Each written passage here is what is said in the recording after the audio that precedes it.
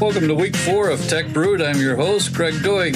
If you love technology like I do, yes, you're in the right place again. Here are the top stories for the week of July 12th through July 16th in technology. Google decided to consolidate desktop file syncing apps into a single Drive app.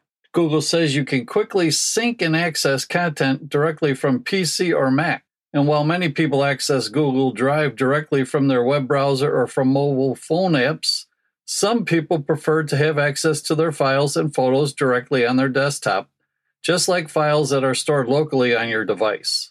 Drive for Desktop is an application for Windows and Mac OS that lets you quickly access content directly from your desktop, which will help you easily access files and folders in a familiar location.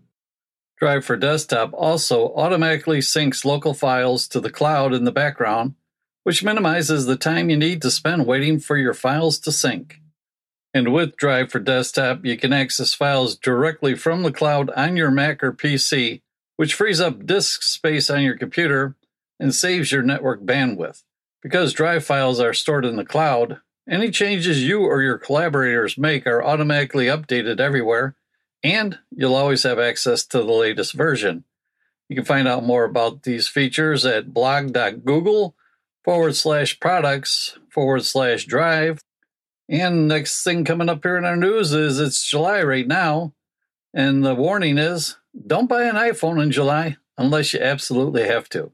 42% of all iPhone announcements have taken place in the month of September, according to reports, and another 16% have been in October.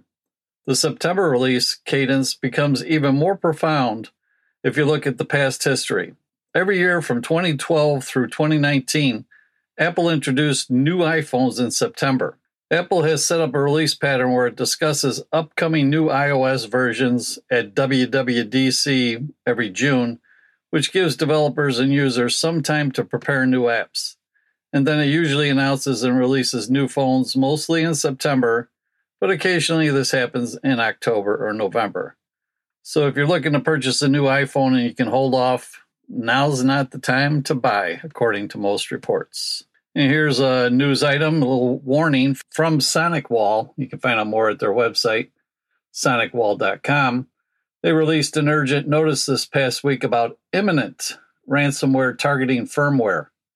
The network device maker SonicWall sent out an urgent notice to its customers last week about this imminent ransomware campaign using stolen credentials, which is targeting their Secure Mobile Access 100 series and their Secure Remote Access products, which are running unpatched and end-of-life 8.x firmware.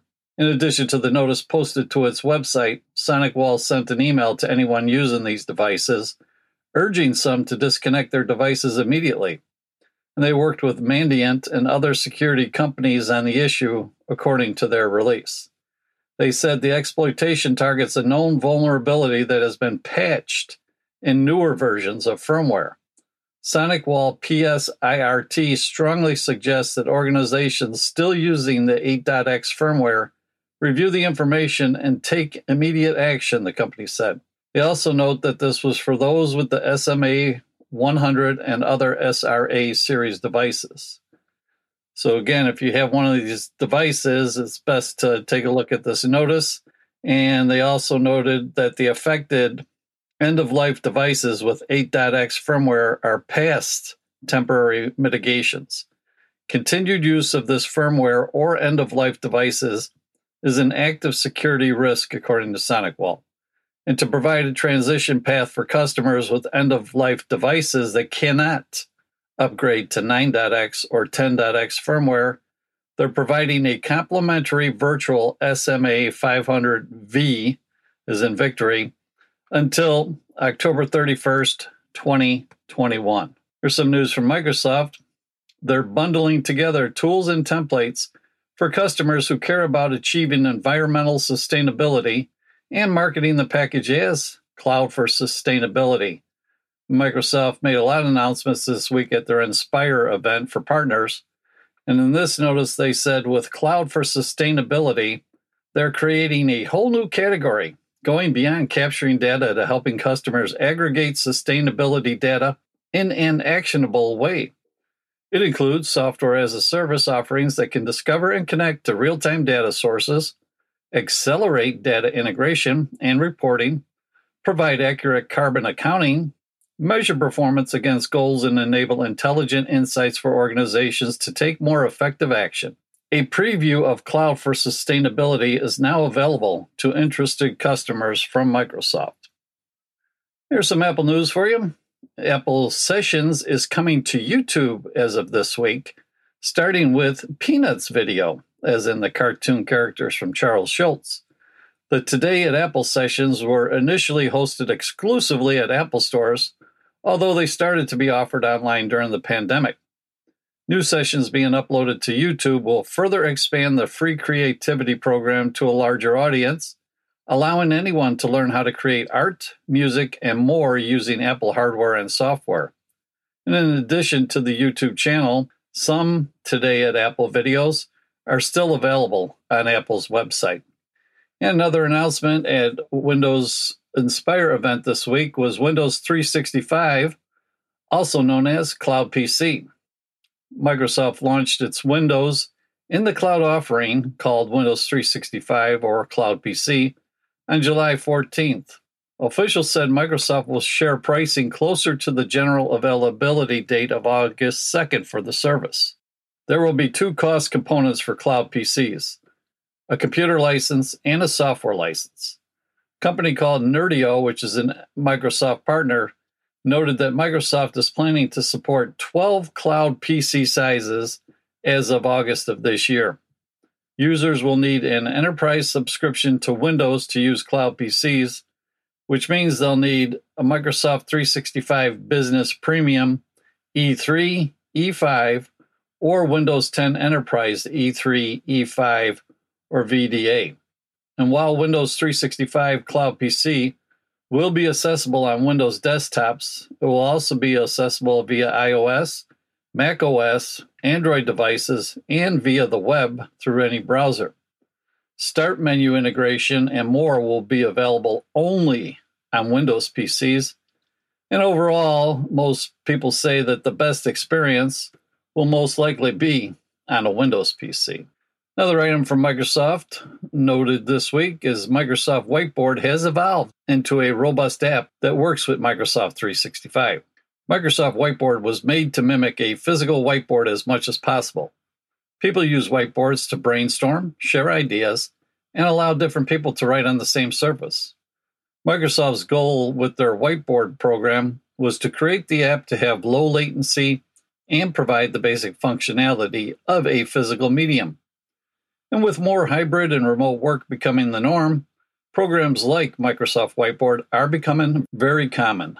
Whiteboard lets you collaborate in real time with members of your team or other people online. Soon it will support fluid components that help it integrate better with Microsoft 365. And here's your Tech Brewed review for the week of the Raspberry Pi 400 I mentioned last week. And to note again, it features a quad-core 64-bit processor, wireless networking, dual display output, and 4K video playback. The Raspberry Pi 400 is called a complete personal computer built into a compact keyboard. The Raspberry Pi 400 is ideal for most for surfing the web, creating and editing documents. You can watch videos, of course, learn how to program using the Raspberry Pi operating system desktop environment, or create a game console with it. The Raspberry Pi 400 is available in a number of different regional variants and is either a computer kit, which contains everything you need to get started except for a TV or monitor, or a computer unit only. Pricing is at $70 US for the computer on its own, or $100 for a ready-to-go kit. If you're looking for an affordable PC for day-to-day use, then the Raspberry Pi may work for you. The Pi 400 includes a SanDisk Edge 16GB micro SD card, which is better than most of the no-name or cheaper cards out there. But you could buy a faster and larger card and keep the SanDisk Edge card as a backup if you're looking to do so. And if you're a maker, one note I noticed, is be careful around the GPIO connector because the case plastic there is fairly thin in that area. So again, take note of that. But overall, I've only used it briefly. But it's a pretty nice little computer for hobbyists, people that program, or even as an everyday driver for those that don't have a computer. And here are some tech tips from Tech Brewed this week. If you're going to delete files off a computer, say in the case of a Windows PC, you're looking to just restore your operating system and delete your files, or if you're giving the computer to someone else and you want to make sure you delete files, here's some things to take note of. When you delete a file, the operating system does not really remove the file from the disk. It only removes the reference of the file from the file system table. The file will remain on the disk until another file is created over it, and even after that, it might be possible to recover data by studying the magnetic fields on the disk platter surface via different software tools. But before a file is overwritten, anyone can easily retrieve it with disk maintenance or an undelete utility. A free program available to delete files is called Eraser, which is an advanced security tool for Windows, which allows you to completely remove sensitive data from your hard drive by overwriting it several times with carefully selected patterns. The program Eraser is currently supported under Windows XP with Service Pack 3 or above, Windows Server 2003 with Service Pack 2, Windows Vista, Windows Server 2008, Windows 7, 8, 10, and Windows Server 2012 and 2016. Eraser has a simple, clean interface and can permanently erase data from any drive that works with Windows. You can even schedule deletions to happen automatically. And while the program is fairly simple, there are a lot of options available. So it's recommended that you familiarize yourself with the basics of the program before you start deleting files. And as always, make sure you have a backup of the files before doing anything. Eraser is free software, as I mentioned, and its source code is released under GNU General Public License. So again, this program is called Eraser, and you can find more information at the website heidi.ie. Here's a quick tech tip for those that use the Mac operating system. Here's a little keyboard combination you can use. If you want to activate Do Not Disturb quickly, you hold the Option key and click on the Notification Center icon in the top right corner of your Mac's menu bar. This way you can activate Do Not Disturb. To turn it back on, just repeat the steps. Hold down the Option key and click on the Notification Center icon again. I hope you enjoyed another episode of Tech Brewed, where we talk about getting your tech brewed just the way you like. And I'm Greg Doig, and thank you for listening again.